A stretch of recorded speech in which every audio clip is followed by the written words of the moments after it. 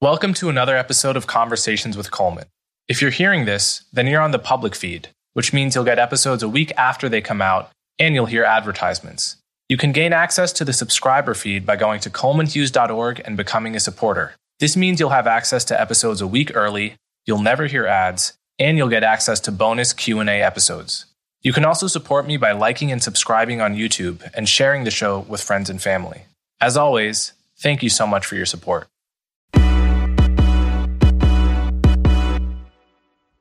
Welcome to another episode of Conversations with Coleman. My guest today is Chloé Valdary. Chloé Valdary is a writer and an entrepreneur. Her work has appeared in the New York Times, the Daily Beast, and elsewhere. She runs a company called The Theory of Enchantment, which teaches social and emotional learning in schools and diversity and inclusion in companies and government agencies. We talk about her new podcast, which involves inviting her guests to smoke weed. We talk about the difference between smoking weed and eating it. We talk about how to think about Black history and historical injustice, modern rhetoric about white people. We talk about the causes of the Great Awakening, which is a term Matthew Iglesias coined, referring to the period since 2014 or so, when white Democrats have become more woke on the issue of race than Black people. We talk about why Black Lives Matter perceives themselves to be connected to the Israel-Palestine conflict.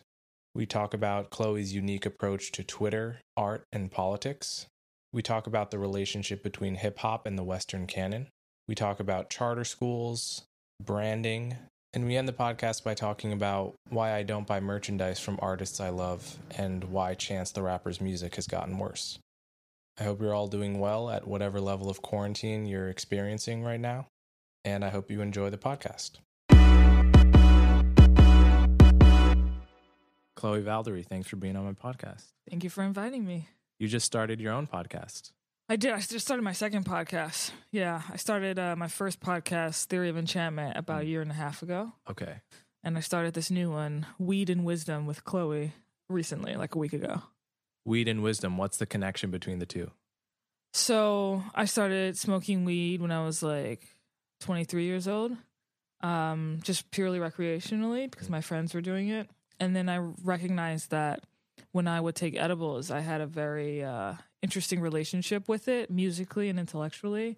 And I thought that that experience on edibles was actually quite intellectually expansive. So I wanted to take that practice of, imbibing an edible into a more regimented format and just have discussions that were interesting and had to do a lot with pop culture, with famous people or interesting people in a podcast format. So what's the difference between smoking weed and eating it to you? For smoking weed, it's not really, the high lasts for about a minute, I guess. And so it's, if I want to have like a sustained series of thoughts that are like intellectually interesting or musically interesting, I can't really do that when I smoke weed. But when I take an edible, it lasts 4 to 6 hours. And so I can do everything from produce music to just consume music in a way that is different from my experience consuming music without it. Even though I think both music is a separate issue, like I'm obsessed with music. So either way is amazing. But when I have an edible, it's like that much more incredible. So edibles are dangerous, I found. Yeah. I one time in high school, I made weed-infused peanut butter. Oh, wow. With a friend. Yeah. When my dad wasn't home, and he came back and the whole house smelled like weed. Oh, yeah. Amateur mistake. Yeah. Yeah.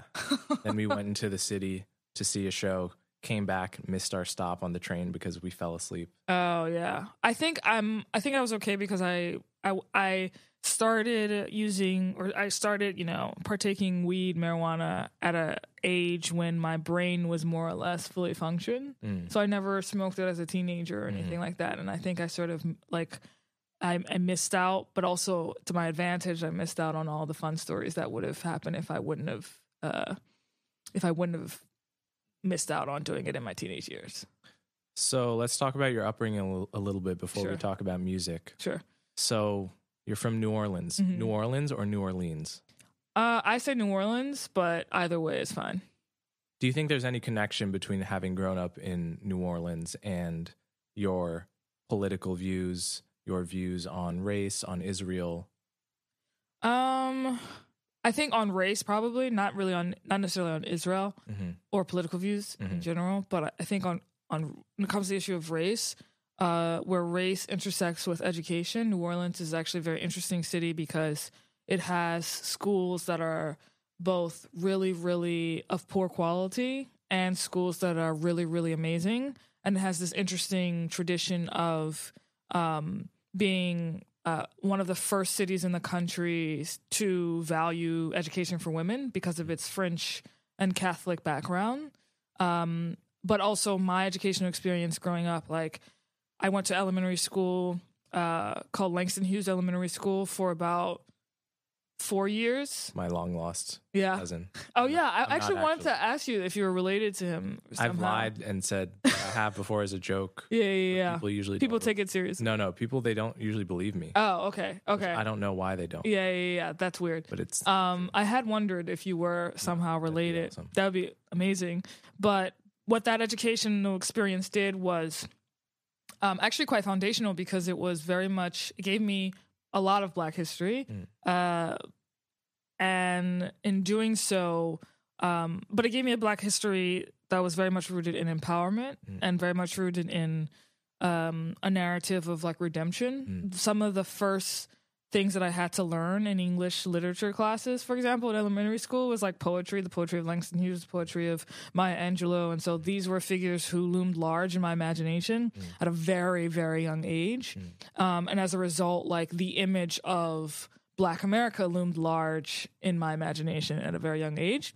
And then after attending that school for a couple of years, I attended a predominantly mixed school, I guess you could say, very international in the sense that I went to school with people from all kinds of different backgrounds. And that's how my, pre-college education, that's how it was like. So first I went to a school that was predominantly Black. Then I went to a school that was predominantly mixed. Then I went to high school that was predominantly Black for a couple of years. And then I graduated from a high school that was predominantly mixed. So I grew up around people of all different backgrounds. And I don't know if I assume that other people don't have that experience in other cities, but to the extent that that experience happened in New Orleans, it was very relevant and very foundational in constructing my worldview. And that worldview is, I think, part of what unites us, or part of, when I see your tweets, the common thread I see between you and I and Camille Foster, Amish Tatterton Williams, is a deep commitment to the oneness of the human family. Yeah. And there are probably various disagreements, maybe big ones, between a lot of those folks I just mentioned, but that seems to have become such a cliche message. Yeah. Now, to the point where it just elicits an eye roll. Does it? I mean, I don't know. I think in a lot of circles that I am in, it doesn't necessarily elicit that. Certainly on Twitter it does, but I'm not sure that that's really representational of any meaningful thing, or even if it is meaningful, I don't know the extent to which it is meaningful. But to your point, I mean, there's a lot of language and rhetoric in political circles today, for example, that are about white people that I just fundamentally can't fathom because I grew up around white people. And the impression that I get when I read some of these comments, or just when I think about the attitude that people are putting out there, is something that is fundamentally foreign. It's a foreign concept to me. Because the only thing I can think of when I read those things is that like these people clearly don't know white people, or like not in an intimate setting the way you would know, a friend or a family member. So it's just, I can't really, it's not simply that I disagree with the rhetoric, it's that it's incomprehensible to me. Yeah. So I definitely share that. And I grew up in a town that was, I think perhaps you did. Yeah. I don't know. Well, like your school, it was mixed. It okay. was like Yeah. a quarter Black, over half white, and some Hispanics and Asians. And I grew up with an intuitive sense that these divisions don't matter. Yeah. Equally at home being friends with Black kids, Asian kids, right, white kids. Right. And the divisions might be funny at most, but they were not deep. They were not essential. Yeah. And so when I got to about 16 or 17 and started hearing the rhetoric about white people, the casual way in which being, say, a white male is almost a slur. Yeah. Or it's used that way. It just didn't register. It was like profoundly confusing. Yeah. You started hearing that when you were 16 and 17? I did. I started hearing it before college. Okay. Because I went to a very progressive high school. Okay. A high school that was less diverse than I had grown up with in elementary school. Okay. A private high school. And it was very progressive, and it was an early adopter of the wave of intersectionality and wokeness. What year was this? This would be in about 2012. Okay. I don't think I started hearing it until 2014. And I think that was sort of a product of Ferguson and what was going on with Black Lives Matter protests. At least I didn't really hear about intersectionality until 2014, but that's interesting. Yeah. I wonder if there was a bigger impact on you, or just a different impact on you having heard it in high school. Maybe. I think because I got introduced to it and imbibed it and more or less believed it in high school, in kind of like getting a shot, I was maybe immunized by the time I went to college to a degree that a lot of other people weren't. Okay. Yeah. If you, like we were just talking with my girlfriend before, from Texas, has never heard any of this stuff. Yeah. And then you come to, you come to a college on the coast, and for the first time you're hearing, you feel like you're swallowing a red pill. You're hearing about the prison industrial complex and, a whole litany of other things that probably your public school didn't give you at all. Yeah. And so you imbibe not only truths from that, but also falsehoods and overstatements, and you have no immunity against it because you haven't heard anything. You haven't heard the counter arguments. Right. It's like the only thing you've heard. So you're used to it and you think it's a standard. And then you're probably told that the fact that your high school or your elementary school didn't mention such things as the prison industrial complex is proof that you were indoctrinated or uneducated or something like that. Yeah. But that's so interesting to me because my response to that is I really did receive an incredible education in Black history. And I do think that there is something to be said for folks who are in school who aren't receiving any education about Black history, and that is a problem. But I received a very foundational introduction and in-depth exploration of Black history since I was at least 6 years old. So that accusation of ignorance is a misaccusation. It's just that I'm looking at things through a different lens.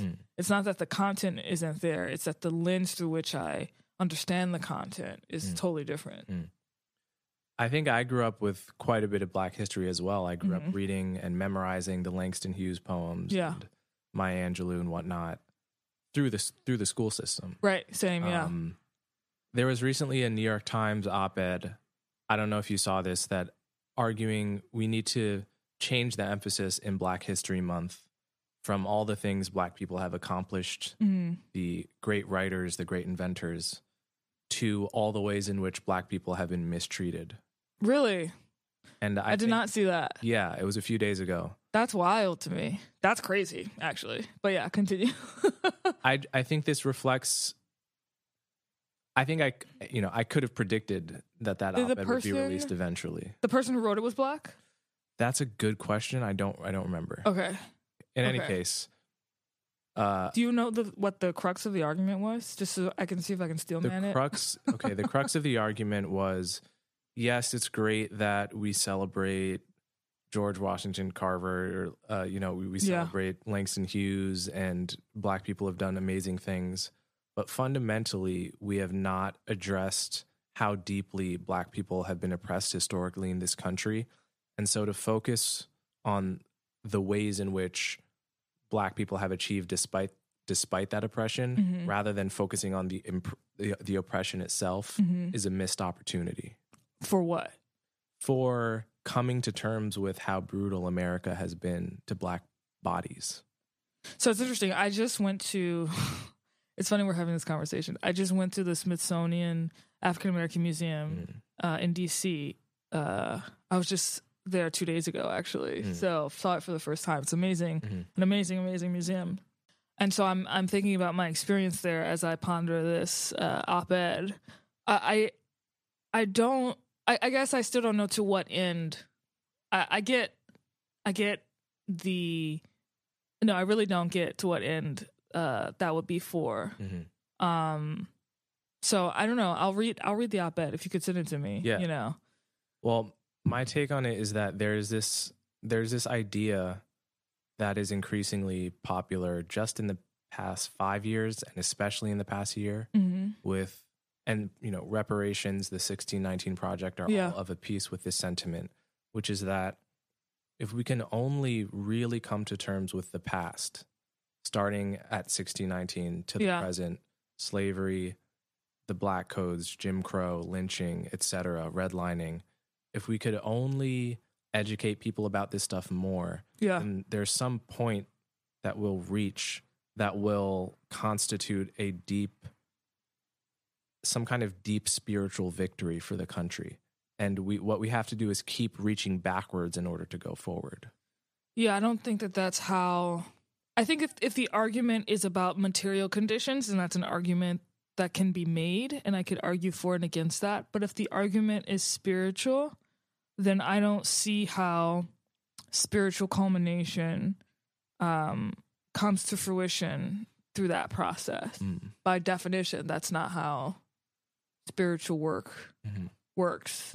By constantly trying to seek a sort of like cosmic justice in which everyone's forced to, it seems like, perpetually reckon with the distant past, as opposed to equipping folks, both Black and white and every color in between, in the present with the, I guess, internal disposition to understand their internal worthiness, which is a totally different, like, that is not achieved through constantly looking for a reckoning with the past. And in fact, those are two different projects, actually. Yeah. And it's funny because no one's talking about that project.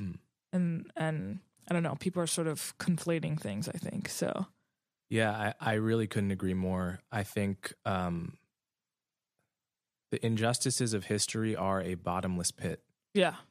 And that doesn't mean you should not learn about them. Of course, history is, it's as important as every other subject in school. And certainly I'm very open to arguments about this textbook in Texas. They call slaves immigrants here. Why do they do that? That's inaccurate, crazy. misleading. Yeah. Let's change that. All for it. Yeah. It's a very separate thing, I think, to argue that there's some point we're coming to. Yeah. That we just have to keep reaching and reaching and reaching for a reckoning with our historical injustices. And I think in practice, if you look at, there's a treadmill effect is what I'm trying to say, where every time we do get something that is a important acknowledgement of historical oppression, such as the museum in DC, which gets a few million visitors every year, and has like, if I'm which is correct, a national project in the country's capital, and has extensive exhibits on slavery, right? And costs like hundreds of millions of dollars to build. Building that, I don't think, made a dent in the spiritual hole that some people feel about the past. Nor did 50 years of affirmative action, which was initially sometimes called compensatory justice because it was argued for as a kind of reparations back in the 60s before the rationale changed. Nor has, national apologies for slavery that Congress did, some 12 years ago. I don't see any of these things as having really healed the hole that people seem to feel, acknowledging that hole is real. However, if it's a spiritual thing, you can't fill it by political means. That's the irony, is that we're having a political conversation to address a spiritual issue. And I don't know that point has been raised like as a protest against a lot of the ways in which we're talking about this as a nation. So yeah, that is an irony ultimately. So I don't know what will happen as a result, because this seems like a very new wave of like this new type of conversation that we're having about race was not the conversation we were having. I mean, I don't remember us having this conversation when Obama was in office. Me neither. This was not the tone and tenor that characterizes this current conversation was not the tone and tenor when Obama was in office. Not at all. So it's striking to me that we're having it now, and I'm sort of perplexed by why now. So here's one theory, and I don't know if it's right. Okay.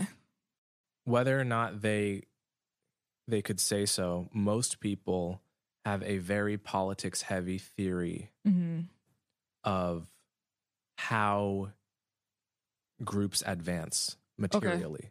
Sure. I think most people, just assume that you get the right politicians in, people become wealthier. Right. Sure. That politics comes before economics and is the causal factor. Okay. So if you think about why it was that, in 1964 or 65, the civil rights movements won its greatest political victories, the Civil Rights Act, the Voting Rights Act. Why is it at that moment that the riots start in northern cities, in Newark and Detroit and whatnot? Okay. Why at the point of greatest victory? Why at the point of greatest victory in terms of getting a black president, do race relations seem to go deteriorate? Deteriorate. Yeah. What it might be is a mismatch between expectations and reality, because people have that implicit theory of politics, sort of, it's like a trickle down theory. Like you get the right politicians and sort of like the material circumstances get better. Right. What happened is we got a black president, and then 4 years later, we heard the video of Trayvon getting stalked by George Zimmerman. We saw, Michael Brown got killed, and Alton Sterling, and so there was like the expectations that rose along with social media showing us that some of the realities, and the distance between those two things created this outrage. That's interesting. So do you think that wouldn't have happened if it wasn't for social media? My guess is that yes, that probably wouldn't have happened, but or not to the same extent. Sure. Yeah. That's interesting. I don't know. I think that my theory, which I'm coming up with right now, is that as material conditions increase, and it doesn't have to necessarily be this case, but this is actually part of my criticism of like excessive capitalism. As material conditions become better, a lack of purpose or lack of the feeling of purpose becomes more sensitively felt by a civilization. And this results in a mismatch in the sense that people are actually people are wealthier on the whole, but are actually suffering from spiritual impoverishment. And then they come up with ideas to rectify that, which is what we talked about earlier, but those ideas are material in nature and not spiritual, and therefore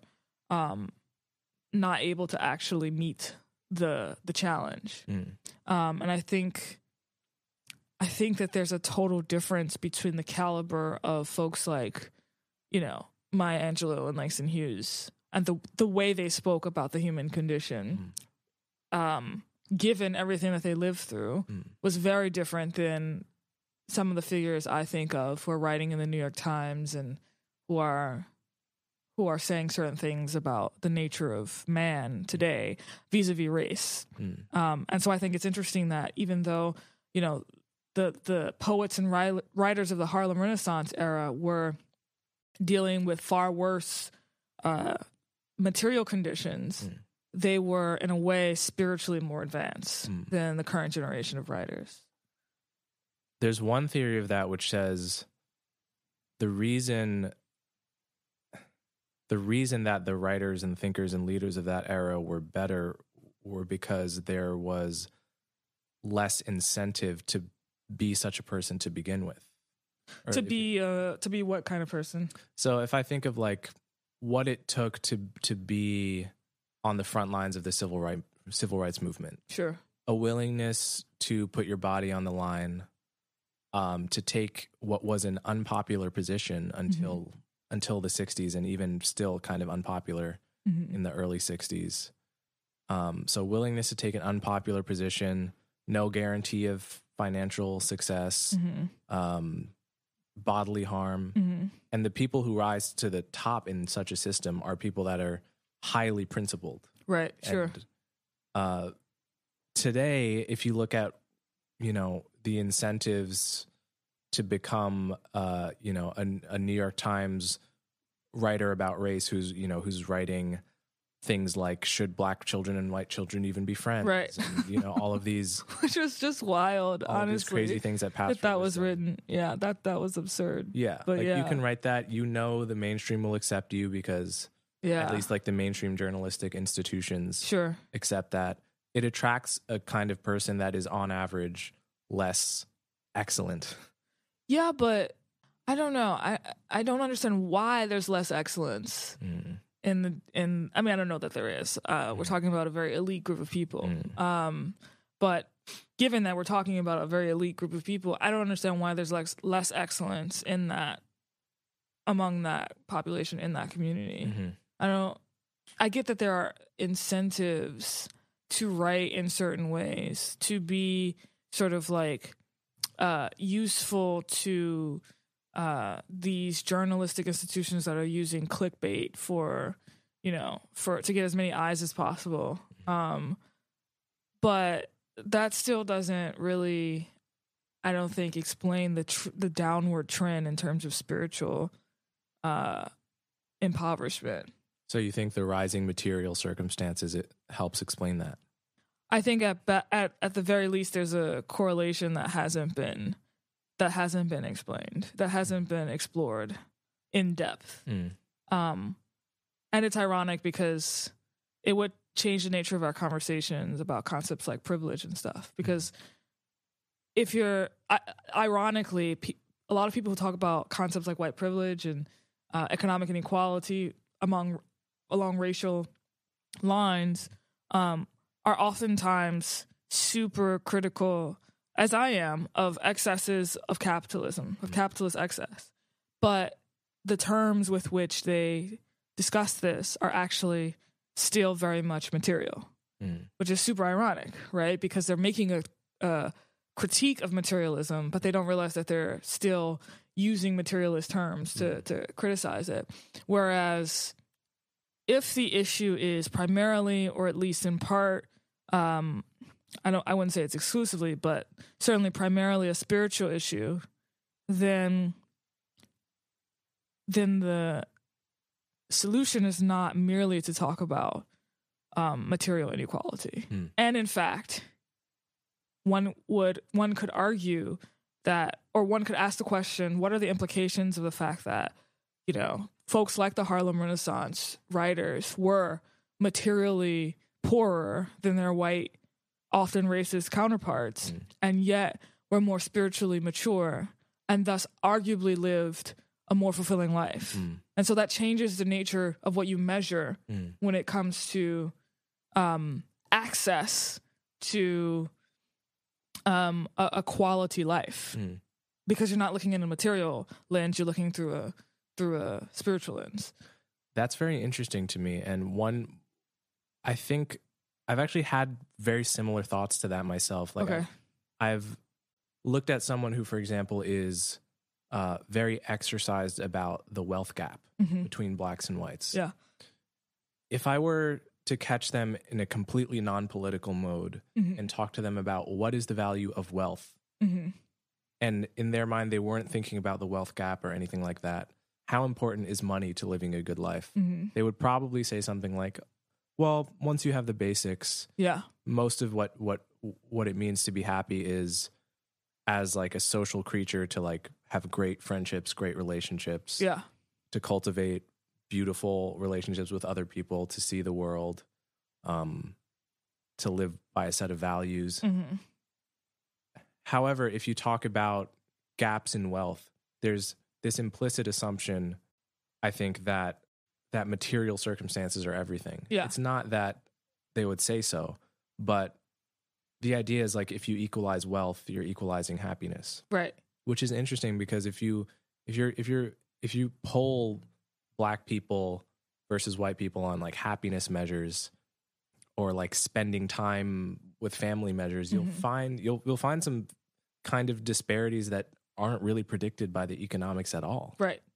Yeah. So I feel like I remember Jonathan Haidt talking about something similar in his first book, The Happiness Hypothesis, where he pointed out that like at a certain median income or past a certain median income, there's no correlation between money and happiness. And in fact, that if you were to compare, and I'm generalizing, I don't remember the exact statistics, but if you were to compare the happiness level of a single male individual who has like millions of dollars to a poor 40-year-old African-American woman with diabetes, the likelihood that, but like she is married and she has a church community and she has a network, as it were, she is far more likely to be happier than that single young white male bachelor who has all the money.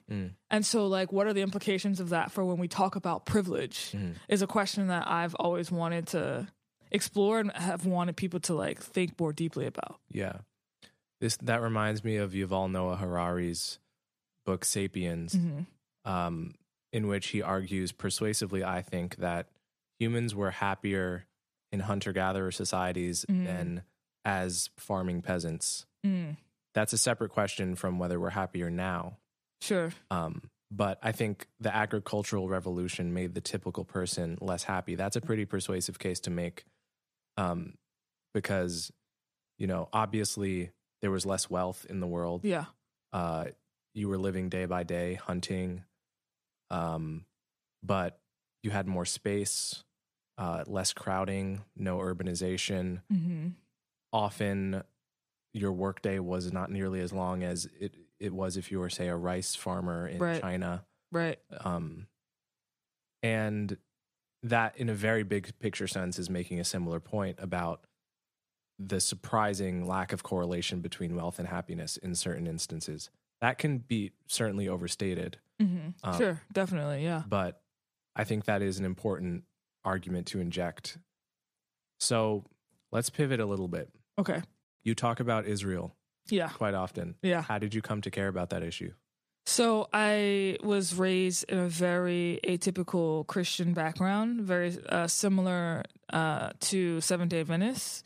So I went to church on Saturdays instead of Sundays. I grew up observing Rosh Hashanah and Yom Kippur instead of Christmas and Easter. So I grew up with a lot of Jewish culture, even though I'm not Jewish. And that inevitably, I think, led to a lot of cultural affinity for the Jewish community. And so in 2012, when I was in college, I noticed that globally anti-Semitism was rising in places like France and in Europe at large. And on a deeply psychological level, because we shared so many cultural things, I felt anti-Semitism. I felt something against anti-Semitism, not only because it was against Jewish people, but I also felt as though it were a personal attack on me as well, because of how I was raised with all of these different cultural things to which I belong, traditions to which I belong. So that led me to do a lot of research into anti-Semitism and Israel advocacy and stuff like that. And eventually I started a student pro-Israel club at the University of New Orleans, where I did Israel advocacy for 3.5 years. Moved to New York afterwards, and worked at the Wall Street Journal. But after I was at the Wall Street Journal for a year, also continued to work in the Israel space for 2 years before starting my own company. So, but that's the story of how I got involved. So I have a question. Yeah. Why does Black Lives Matter have a position on Israel-Palestine? Another way of framing it is, it's a great question. If you were to ask Palestinians if they have an opinion on Black Lives Matter, I doubt that whether they would even have heard of it. Much less of whether their politics on the issue of race in America would be straightforwardly predictable. Well, Palestinian Americans probably have. Right, but I mean Palestinians. But Palestinians, right. like in the West Bank. Yeah. Well, the reason why Black Lives Matter, and I'll say this about like national Black Lives Matter. This isn't necessarily true for local Black Lives Matter chapters, who really don't, in my experience. It varies from place to place whether or not they have an opinion on this at all. They're usually dealing with local issues. But National Black Lives Matter has an opinion because it sees itself within the same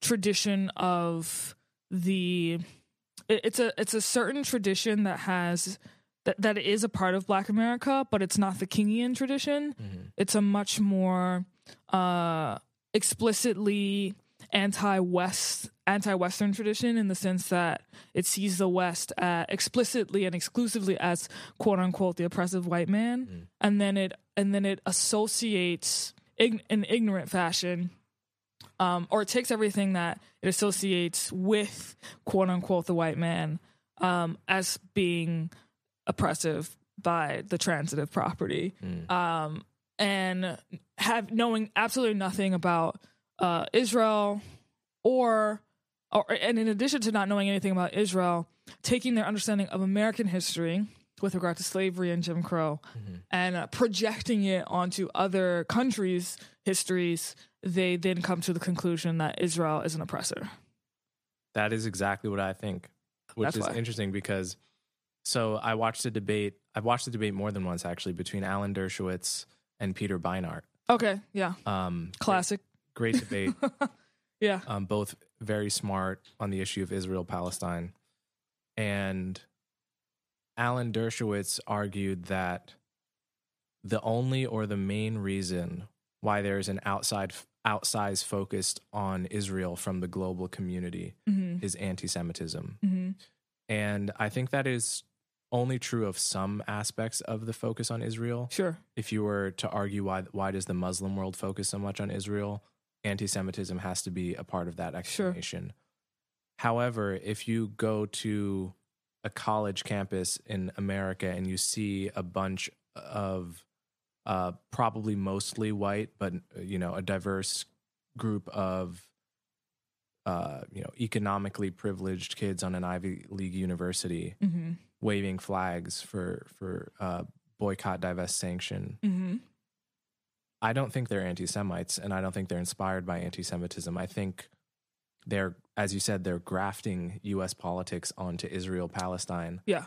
And it's become a symbolic issue, and that's why it's aligned with Black Lives Matter, because people see it as symbolically the same thing, which is interesting because back in the 60s and early 70s, Bayard Rustin, who is a favorite writer of mine and a key figure in the civil rights movement, he used to argue that we should support Israel precisely because it's similar to our situation, however, with the opposite, where Israel is analogous to Black Americans. Right.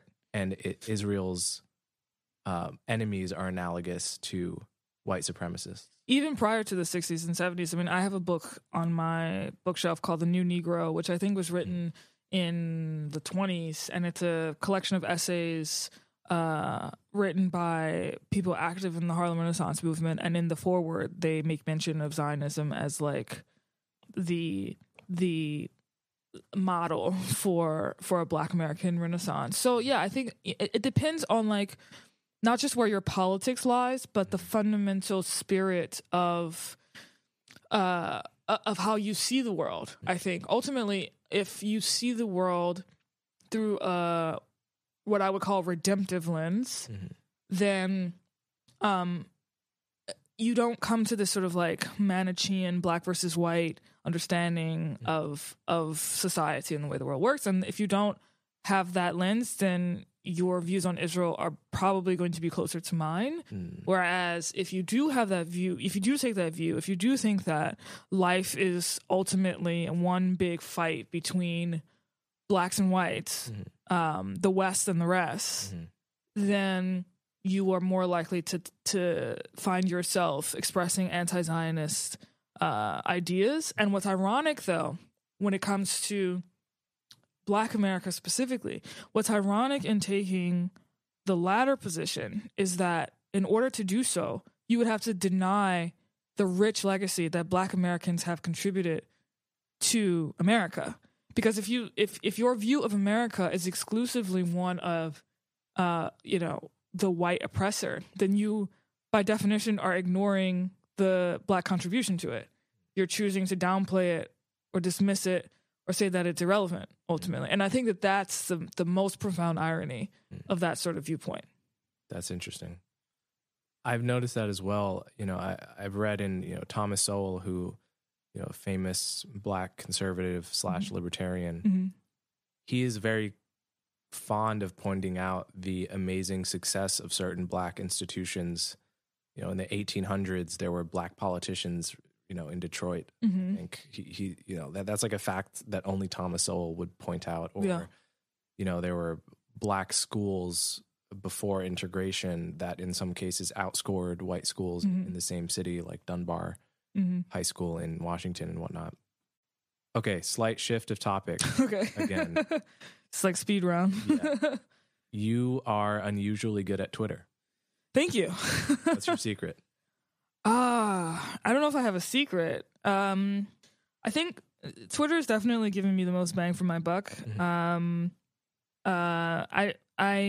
I think that it is very possible to seriously exchange ideas on Twitter if you are deliberate about curating your Twitter account in such a way and trying to engage people seriously with serious ideas and avoiding the trolls or blocking the trolls or not even indulging the trolls. I think that there is a way to really, again, just like curate and facilitate important conversations with people. Mm-hmm. But also I would say another reason why I've been successful on Twitter is because if you were to ask me what my politics or my political orientation is, I would probably respond by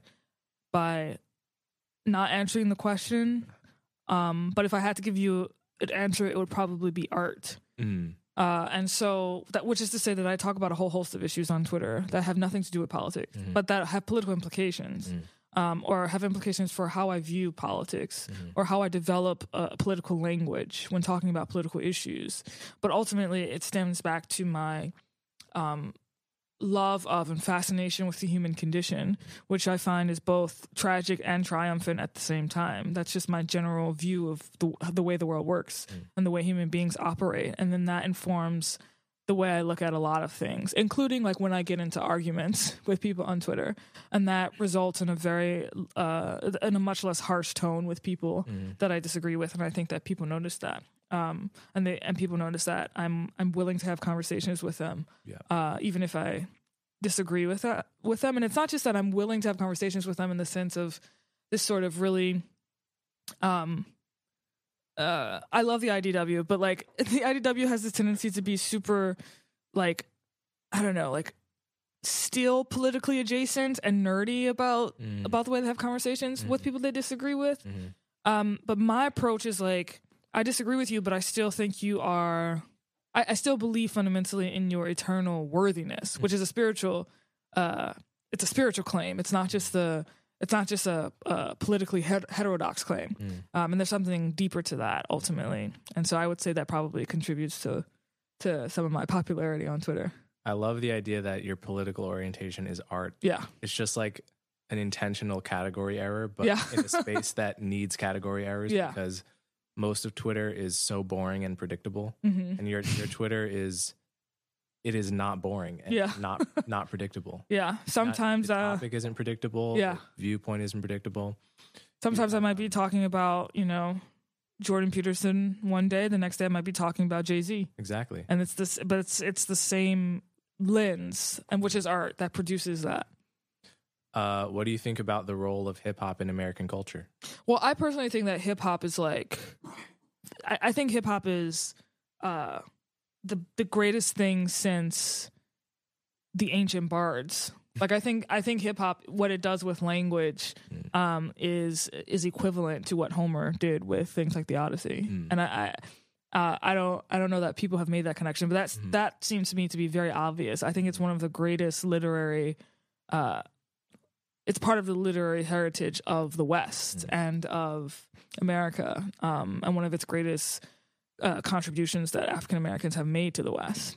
So, well, both Homer and hip hop use rhyming as a means to facilitate memorization and like infectiousness of language. Yeah, and what both of those like do with storytelling is insane on a genius level. I mean, obviously I'm talking about like good hip hop, not like trash hip hop, but like in general, the genre is a brilliant mechanism for storytelling, and that shouldn't be taken for granted because storytelling is a very humanizing tool.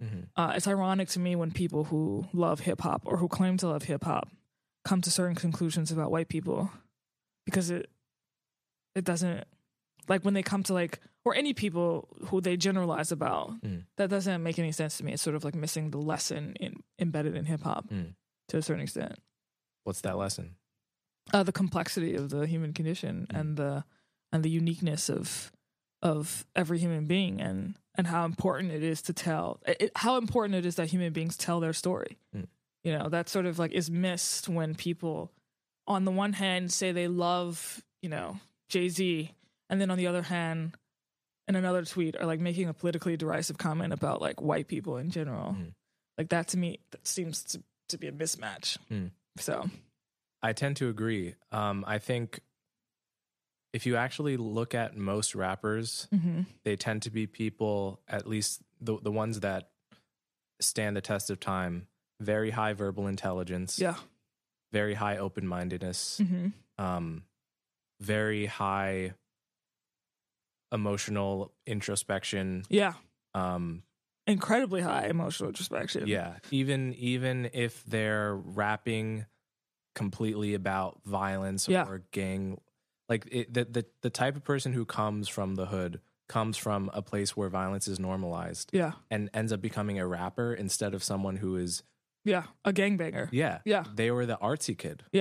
They were the artsy kid who, to whatever extent they were involved in criminal activity, still primarily viewed themselves as most artists do, as having some crisis of meaning that needed that required that they invent their own meaning structure. I mean, I think about that a lot when I think about Kendrick Lamar, and this is sort of my problem with folks like Tommy Lahren, whose commentary on hip hop is bereft of awareness of that, of like the taking at face value the story where a rapper is talking about the time when they were involved in a gang is as silly as. It's as silly as like taking Romeo and Juliet and thinking that Shakespeare is like glorifying like these family feuds, when obviously that's not the point. Like watching The Godfather and being like, well, this is violent. There's nothing redeeming here at all. There's no lesson in this to learn from. It's really quite small-minded and just uninteresting as a point of analysis. So I do think there is a dynamic. So like, if you're going to analyze the lyrics of a hip hop song without an understanding of the potential for irony, Kendrick Lamar can't understand anything if you don't understand his use of irony. However, I do worry about the death of hip hop being marked by its importation into the mainstream institutions of academic study. Okay, what do you mean by that? So I feel like jazz used to be huge. Jazz was popular, in the late 50s. It was American popular music. Now it's not at all popular, but you can major in it. Okay. So I wonder if that happened to hip hop. I don't know that jazz was ever I know it was global, but I don't know if it was as global as hip hop is today. And because hip hop is so global, I don't know that it would ever be like, it would become a relic. That being said, I mean, Homer used to be big, and now he's studied in philosophy majors. So maybe that's just the way that things go, and maybe that's not necessarily a bad thing. I think it's a matter of timing. Hopefully, if it does happen, it won't happen in our lifetimes or for another 1,000 lifetimes. I think that's sort of the compromise that we would have to look for. Yeah. So one thing not a lot of people know about you is that you make music. Yes, I do. Yeah. On SoundCloud under the name Paradox. Yes. Why Paradox? That's a good question. I'm trying to remember the answer to this question because I started making music about a year and a half ago. So I was always drawn to music when I would take edibles, and I would slowly but surely experiment with drumming on djembes. And a couple years ago, I started to teach myself guitar as well. And I always was also like very much moved by gospel and what gospel did with different chord progressions and I was also this is why Paradox. Okay, I'm glad you asked me that because now I know. Now I remember. I was always drawn to artists who lived in paradox. So artists like Prince, for example, the way he plays with the space between romantic love and divine love is one of the most incredible paradoxes that I've seen displayed in an artist, because like the way he would, in the song I Would Die For You, present both a romantic message but also a divine message in the way that he was describing his love for a person was, I think, really beautiful. The same way like Stevie Wonder does that in the song As, when he's describing his love that he has for a human being, but it's very clear that the love is like divinely inspired. And I always love the blurring of the lines between those things. I'm also in general a spiritual person, and spirituality I think plays in the space of paradox. When I think of biblical figures like King David, for example, who was a very paradoxical figure, who was someone who as the story goes, as a young man, slayed Goliath and found favor with God, but also committed incredible sins and in committing adultery and murdering someone in order to get the woman that he wanted, and neglecting his sons as a father. And yet he had all these qualities and vices, but he was also still ultimately known as, quote unquote, a man after God's own heart. And that complexity, I think, is quite beautiful. And if we, as a society or as a culture, were to study that complexity and internalize the ability to hold space for two seemingly disparate ideas, qualities at once, I think it would be a much healthier society. And so Paradox does that.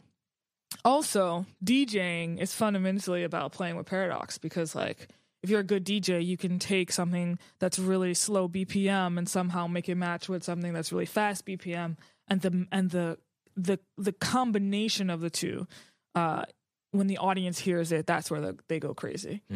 So that's why I chose that name. When you speak about David, it reminded me of Cardi B. Yeah, yeah. Like, I could see that. Amazing, creative mind. Yeah. Also used to drug men and steal their money in another life. Paradox. Yeah. It also sounded like David would be canceled today, or that cancel culture doesn't allow for paradox. Well, see, so that's why I ultimately think cancel culture can't last. If we are a society that believes in art, I don't think cancel culture can last, because art has to play in the space of paradox, and good art has to play in the space of complexity. And as long as we yearn for good art, I think that will always have an advantage over cancel culture. This is what Kanye said. You want crazy art, but you don't want it from crazy people. Oh, is that what he said? Yeah. He said you want crazy art from sane people. And that doesn't make any sense. That doesn't work. But what if as a culture we just become accustomed to sane art? Boring I don't know art. what that looks like. Boring art. Art that never thinks outside the box. I don't know what that looks. I don't think that's art. I don't know what that looks like. Like, I can't conceptualize what that means. And I don't think there are artistic trends that indicate there are political trends, but I don't think there are cultural trends that indicate we're heading in that direction. I think we have a lot of crazy artists right now, and that is ultimately a good thing for society, Who are underrated artists that you think people should know about? So one of my favorite bands of the past, besides Paradox, of course. Right, of course, yes. Check out my SoundCloud. No, my favorite artist, one of my favorite artists of the past 4 years now, is a band called Ifa, spelled IFE, based out of Puerto Rico. They debuted their album in 2017. NPR called them. The article said that the only regret that I have in listening to this album is that I cannot listen to it for the first time ever again. Wow. Yeah. And it blends like a lot of cultural traditions from the ancient religion of Yoruba. So the main band leader, Oturo Moon, is from Indiana originally, but moved to Puerto Rico and converted to the Yoruba religion. And really, the album is a beautiful celebration of that religion and his experience. But it's such a beautiful album. And I think they're up and coming. But I've seen them twice in Brooklyn, and they're just incredible. I also stalked him and eventually had him on my podcast. So check out the interview if people are interested. But yeah, Ifa is definitely a band to watch. That's the only one that comes immediately to mind. I'm a huge fan of Ben Howard, who's a famous singer, songwriter, guitarist out of the UK. He's the reason why I started learning guitar, started teaching myself guitar.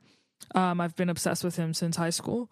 A lot of people know about him, but I think more people could stand to know about him because he's brilliant, especially not only in playing the guitar, which I think he's a genius at acoustic guitar specifically, but his lyrics are just profound and really ultimately about the human condition. I mean, I could talk about other artists that I love, but they aren't.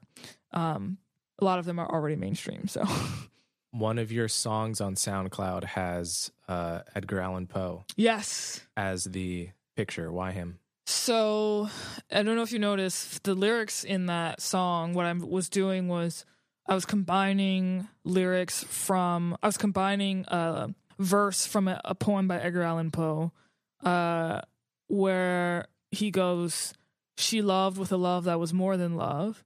So I took that lyric and then I combined it with a lyric from Nina Simone's song "Come Ye," and I thought it was just interesting because both of these artists were describing or trying to describe love in these two different pieces, and so I named that song Poe after the verse. See, that's what I love about you. Yeah, very few people would think to combine Edgar Allan Poe and Nina Simone. Right? Yeah, it's and I think like that also speaks to my obsession with Paradox, and which is not necessarily Paradox, but it's like combining people that you wouldn't have necessarily put together. You know. What does James Baldwin mean to you? Oh, I mean, James Baldwin was like he was such a spiritual figure and deeply insightful, I think, about the human condition. You know, I teach Baldwin in some of the work that I do. I teach The Fire Next Time and also Everybody's Protest novel, which I think is incredibly relevant for today. But his ability to just to peel back the political layers and peel back the political rhetoric and get to the heart of the humanness of certain very challenging things that were going on in his day was brilliant and quite a rare talent that I hope to be able to do in like manner. So it's weird because I think a lot of people quote James Baldwin, but they don't read him, you know, and so that's just interesting to me how that happens. And, you know, some people can sort of like not even take him out of context, just like are just very not well read when it comes to Baldwin. And so one of the things I hope to change culturally is that trend. I think Baldwin and Alexis de Tocqueville are similar in that they wrote so much and they were so their minds were so pliable. Yeah. And not boring and interesting that you can quote them in support of a lot of very different and sometimes opposing beliefs. So I feel like in that sense, James Baldwin, I view James Baldwin in the same sense that I view like a hip hop artist, right? Because like, and Jay-Z talks about this in his autobiography, Decoded, where he says, I always confuse people because on one hand, in one rap, I'm saying F the police, and in another rap, in another situation, I'm actually holding a benefit for police officers, and people don't understand like the complexity of that, of what I'm doing with that. And I think that, I mean, I obviously haven't spoken to James Baldwin, but I think that something similar was going on with that. And again, this goes back to giving people or allowing people to just like have space to change their minds and change it back again, and be angry sometimes and say things that aren't so healthy, that reflect that anger, but then after further reflection, change their minds. And I wish that we would sort of approach our understanding of these historical figures in that way. And also, like, I think I should probably approach certain contemporary figures whose ideas I don't like in that way as well, and sort of hold space for them emotionally, even while disagreeing with them politically. Complete pivot again. You and I once met at a charter school. We ran into each other at a charter school. I don't know if you remember. Oh, in the Bronx. In the Bronx. Yeah. Wow, it was a long time ago. Yeah. Yeah, I guess it was. New Orleans, famously, after Katrina, built many charter schools. Yeah. The question is, what do you think of charter schools in general? Are they a good thing? Should we expand them? Are they bad? Should we attack them as some politicians are doing now? So I was a product of a charter school education. I graduated from, shout out to Benjamin Franklin High School, the best school in all of Louisiana, which is a charter school. So I had a great experience, but at the same time, I will say one of the books I just read for work was a textbook called The History of Education in America, 4th edition. And what I learned from there is like, there is no guarantee that a charter school is going to necessarily be better than a public school. It just depends on how the charter school is run. It depends on the amount of resources in the district that are allocated to that school. It depends on a whole host of factors that make it impossible to say whether or not charter schools writ large are better than public schools writ large. Some of them are, some of them aren't. Politicians may be playing a different game that is, politically expedient for them, but that's a separate question. Just based upon my personal experience and also based upon the research I've done from whether or not, public schools are better or worse than charter schools. From what I know, charter schools have tended to work in cities. Okay. Have tended to not work in not cities. Yeah. I could see that. I could see that geographical. I don't know why that is. I don't know why either. It has something to do with the allocation of resources, probably, though, that are available in cities that are less available or not available in more rural areas. But yeah, I mean, I don't personally have a problem with them, but I could see how and why, again, not talking about politicians, because there's a whole host of other factors that are at play with politicians, for good and for worse. But I could see how and why parents would and would not want charter schools, given the set of circumstances they may be dealing with. So I can see, to me, I can't really see why they wouldn't want the option. Okay.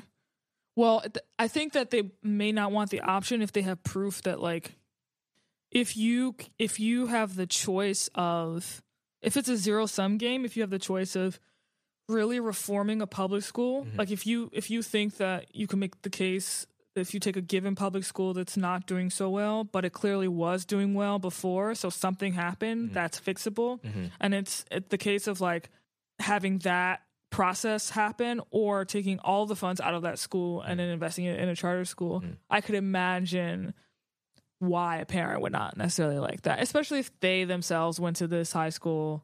Right. And they have some sort of like emotional attachment to it, and they feel a legacy and they want to restore it to its former, glory.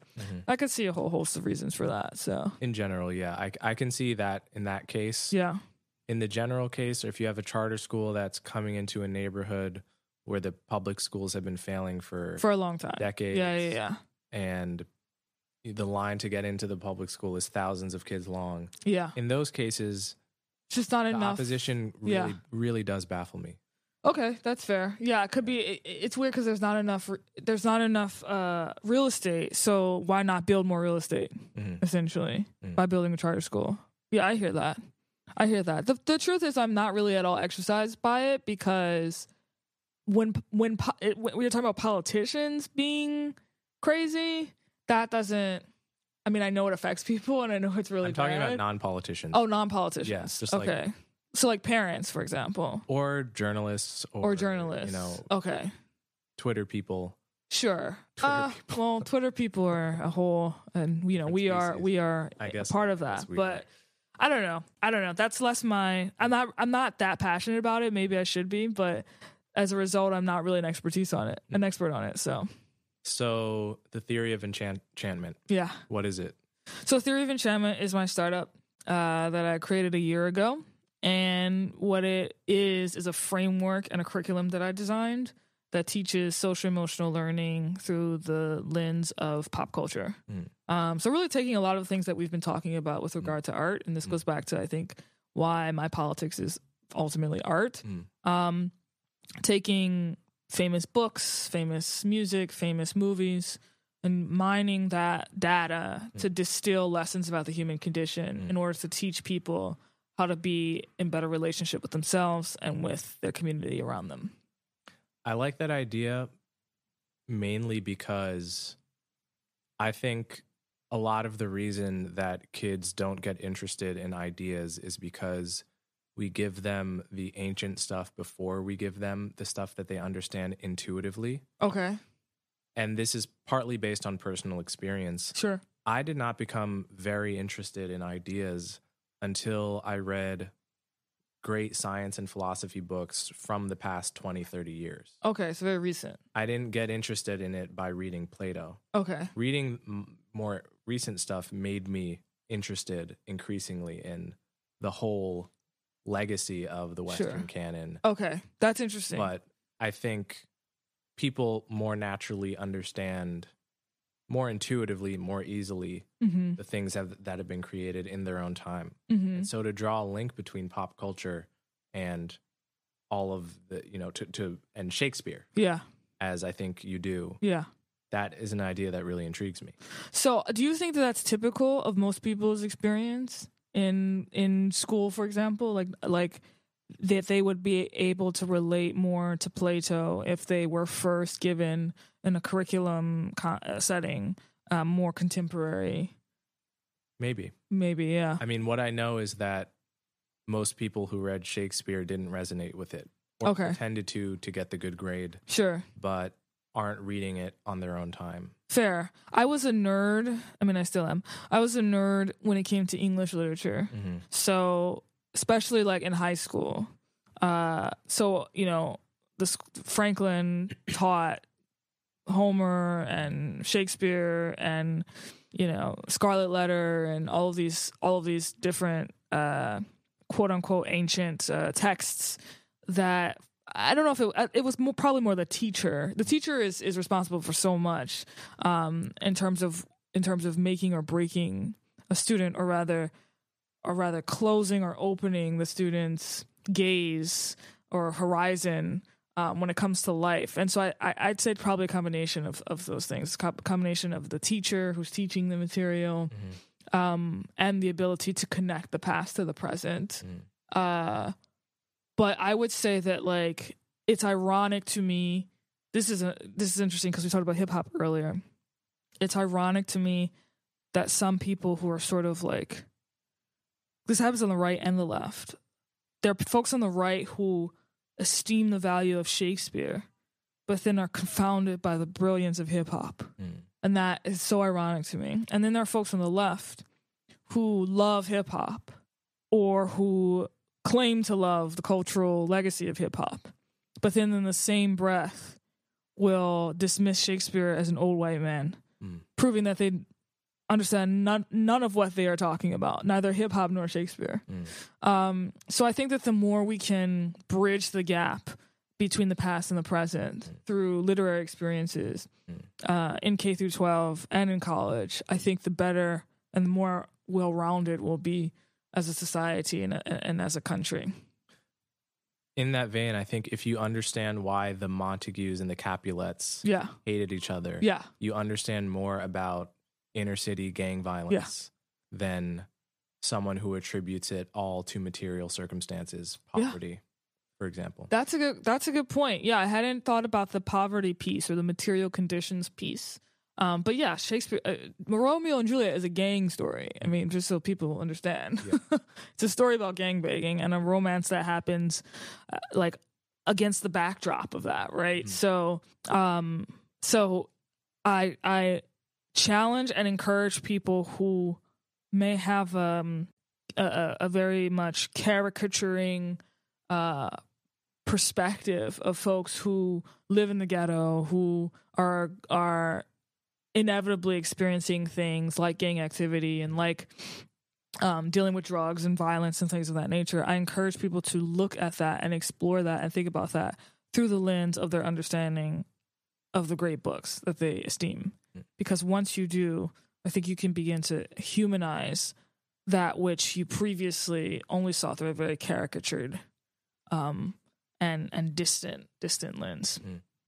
Okay, so my last question is about branding. Okay. Ooh, I don't know. Okay. What about it? I've heard you talk about branding in a way that is deeper than most people view the concept. Explicitly? I think so. Okay, remind me. Maybe I'm misidentifying this, and perhaps this has to do with theory of enchantment. Okay, probably. But you've talked about the importance of branding. I mean, so let me throw a few thoughts and see if anything comes to your head as interesting to say. One is that I've always been a little bit mystified by the importance that is attached to brand.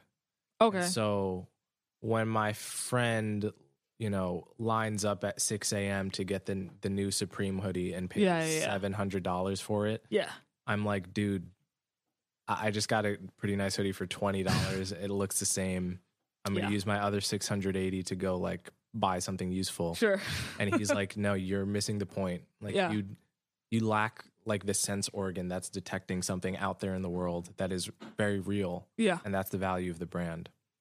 On the other hand, I've heard like straightforward econ, maybe not 101, but like econ arguments for branding. Okay. The importance of the brand is like, you're in a store, you see 10 different kinds of toothpastes. Mm-hmm. You don't, it's too costly to get information about each one and know which one is the best. Sure. So rather than do that, you just get Aquafina because it's not horrible. Yeah. And that's the value of a brand. It's like reducing the amount of time you have to spend distinguishing between products. Sure. So do you have a philosophy of branding that is deeper than that? So the econ piece, I get it, but I find it uninteresting. Meaning, like, I would totally buy the Walgreens version of the toothpaste because I know that it's the same thing. But that's more branding. So would you buy would you experiment with the form of toothpaste you've never heard of? Well, I'm comparing it to like Colgate. Meaning, I'm in this scenario, I'm saying Colgate is the stronger brand, and if the Walgreens brand was cheaper, I would buy the Walgreens brand because I know that it's made of the exact same thing. Another way of asking it, what am I not getting about the Supreme hoodie? Okay, so that's a different question. Mm-hmm. Because once you get into the realm of clothing and tennis shoes, the people aren't buying the clothing; they're buying what the clothing represents. Mm. Now, I can't speak to Supreme. I'm not really into that. But I do understand it from like a Nike perspective. So Nike, and if you haven't read Shoe Dog by Phil Knight, who founded Nike, you should. It's an amazing book. It's a page turner. But what Nike did, Nike is not selling you a shoe. Nike is selling you the idea that you can do anything. And that's why you buy the shoe. And by the way, Kanye said this about his own music a couple years ago in an interview. He said, when you buy my music, you're buying the medicine. He's like, I am the medicine that fuels you, that gets you up in the morning and says, I'm going to go do this. So with the whole Nike universe and the whole just do it universe, that's why people are so obsessed. Same thing with Air Jordan. They're not buying the shoe. They're buying the idea that they could be just like Michael Jordan. And that's not just true for, companies like Nike. It's true for influencers like Beyonce as well. When women hear the song, Who Run the World Girls, they see themselves and their potential reflected in that content. And all of this it was for me when I was doing research on different companies. This is probably what you're thinking about, what I talked about. When I was doing research on different companies and sort of like what was a common denominator that connected all these famous brands. together. That's what they were doing. They were creating content where their audience saw themselves and their potential reflected in the content. And that is fundamentally enchanting. And so that's why people wait, at the Apple Store. I don't know if they still do it at the Apple Store, but that's why people used to wait, in the Apple Store in lines. And that's why they do it for Supremes. And I would probably do it for Adidas for the right product. I love Nike, but I would rather like have a Nike deal than wait in line for a Nike product. But I would consider doing it for like Beyonce, Ivy Park stuff. But I'm not buying the material in as much as I'm buying the spirit of the material or the message that the material transmits. And I'm trying to think of something that you would buy, you might wait in line for that would reflect the spirit of the thing. So interestingly, there's a lot of artists that I love, but I intentionally avoid purchasing their merch. I think that's not good, Coleman. You're not supporting them. I buy their music. Oh, okay. I buy their concert tickets. Okay. But I don't buy the merch. Okay. Why? Because I think I view my relationship with their art as so special that I don't want it represented by something that's mass produced. But at a deep level, that's probably why. But you know that they're not making a lot of money because of streaming services, right? That's true. And so like they're making a lot of their actual money through the merchandise. And the concert tickets. And the concert tickets. But that's, I mean, But would you say most people who buy the merch, they're not buying it because they know that's how they're supporting the artist, are they? I actually would say, if I were to guess, and I have no idea of knowing this, I haven't researched it, but I would say like the people who buy the merch are actually the more devoted fans. I don't think the merch is being bought by, unless you're talking about Beyonce, right? But it's not charity, the reason they're buying it, right? It's because they want it. Yeah, I think it's. But what I'm disagreeing with is your assertion that it's like mass produced. I think that the merch is like probably mostly bought by the most devoted fans as opposed to the masses. I see. Yeah. Okay. I think those are the people buying the merch. Like I love Kendrick Lamar. I'm not about to buy a Kendrick Lamar t-shirt. Right. Although the guy next to me who was crying at during his Damn tour probably is the kind of guy who's going to buy that. See what I'm saying? Right. So yeah. Even that guy, when I feel like I'm that guy, I want my relationship with their music to be so special and private that I don't want anyone else. I want to have a shirt that is either I'm the only one in the world who has it, or I don't want it at all. Why? That's a question for me and my therapist, or, hypothetically. You don't want to share in this collective experience of, belonging and... In other contexts, I might, but sure. At the concert, I would. Yeah. Maybe we grew up in an era where a lot of listening to music can be done solo by oneself in one's headphones, divorced from the world, right? In a sense. And it's interesting to fall in love with someone in that context and then go to a concert where everything is now open. Okay. And you're sharing the experiences with many people. But perhaps I've been conditioned to love music in the first context. And not in the second. And not in the second. Not that I don't love music in the second context, but you see what I'm saying, right? Yeah, it's not as personal for you. That's right. And the personal is more deeply felt than the collective. Yeah. Although, so this is something to think about. I don't know if you're a spiritual person. I gather that you are to a certain extent. This is something to think about. So when it comes to the second piece, so one of the things I've been fascinated by is the fact that psychologically human beings are willing to stand as close as possible to each other at a concert. To human beings they've never met, to get as close as possible to the stage. I've always thought that was so fascinating, that people are willing to let go of their inhibitions for this one moment. And I always wondered, like, what about the concert experience was producing that? And so a couple years ago, I was listening to NPR and they were talking about the history of, when people will chant like, ole, ole, ole. Yeah. At like bullfights or even, other performances or whatever. So they're talking about the history of this. And I realized that it's relevant to this concert experience. So it turns out that when let me back up. So Spain at some point was under Islamic influence, way, way back in the day. And when folks would go to a concert and they would see an amazing experience, it was like literally witnessing God. And it would move them so much that they would start chanting the name of God in Arabic, which is Allah. So they would say Allah, Allah, Allah. And over time, that became Ole, Ole, Ole. So that's how we have that phrase today. And what I realized from learning that was that the concert experience is a very sacred and spiritual experience. And it doesn't require one. A spiritual experience does not require one to be alone, right? You can be alone and have a spiritual experience. You can be with the collective and have a spiritual experience, which is like, church or traditional houses of worship, what they're trying to facilitate. And so for me, if I were to sort of like see things from your perspective, and I'm guessing, so please correct me if I'm wrong, but there's something very sacred about like the individual, right? There's something very sacred and dignified and spiritual about the individual.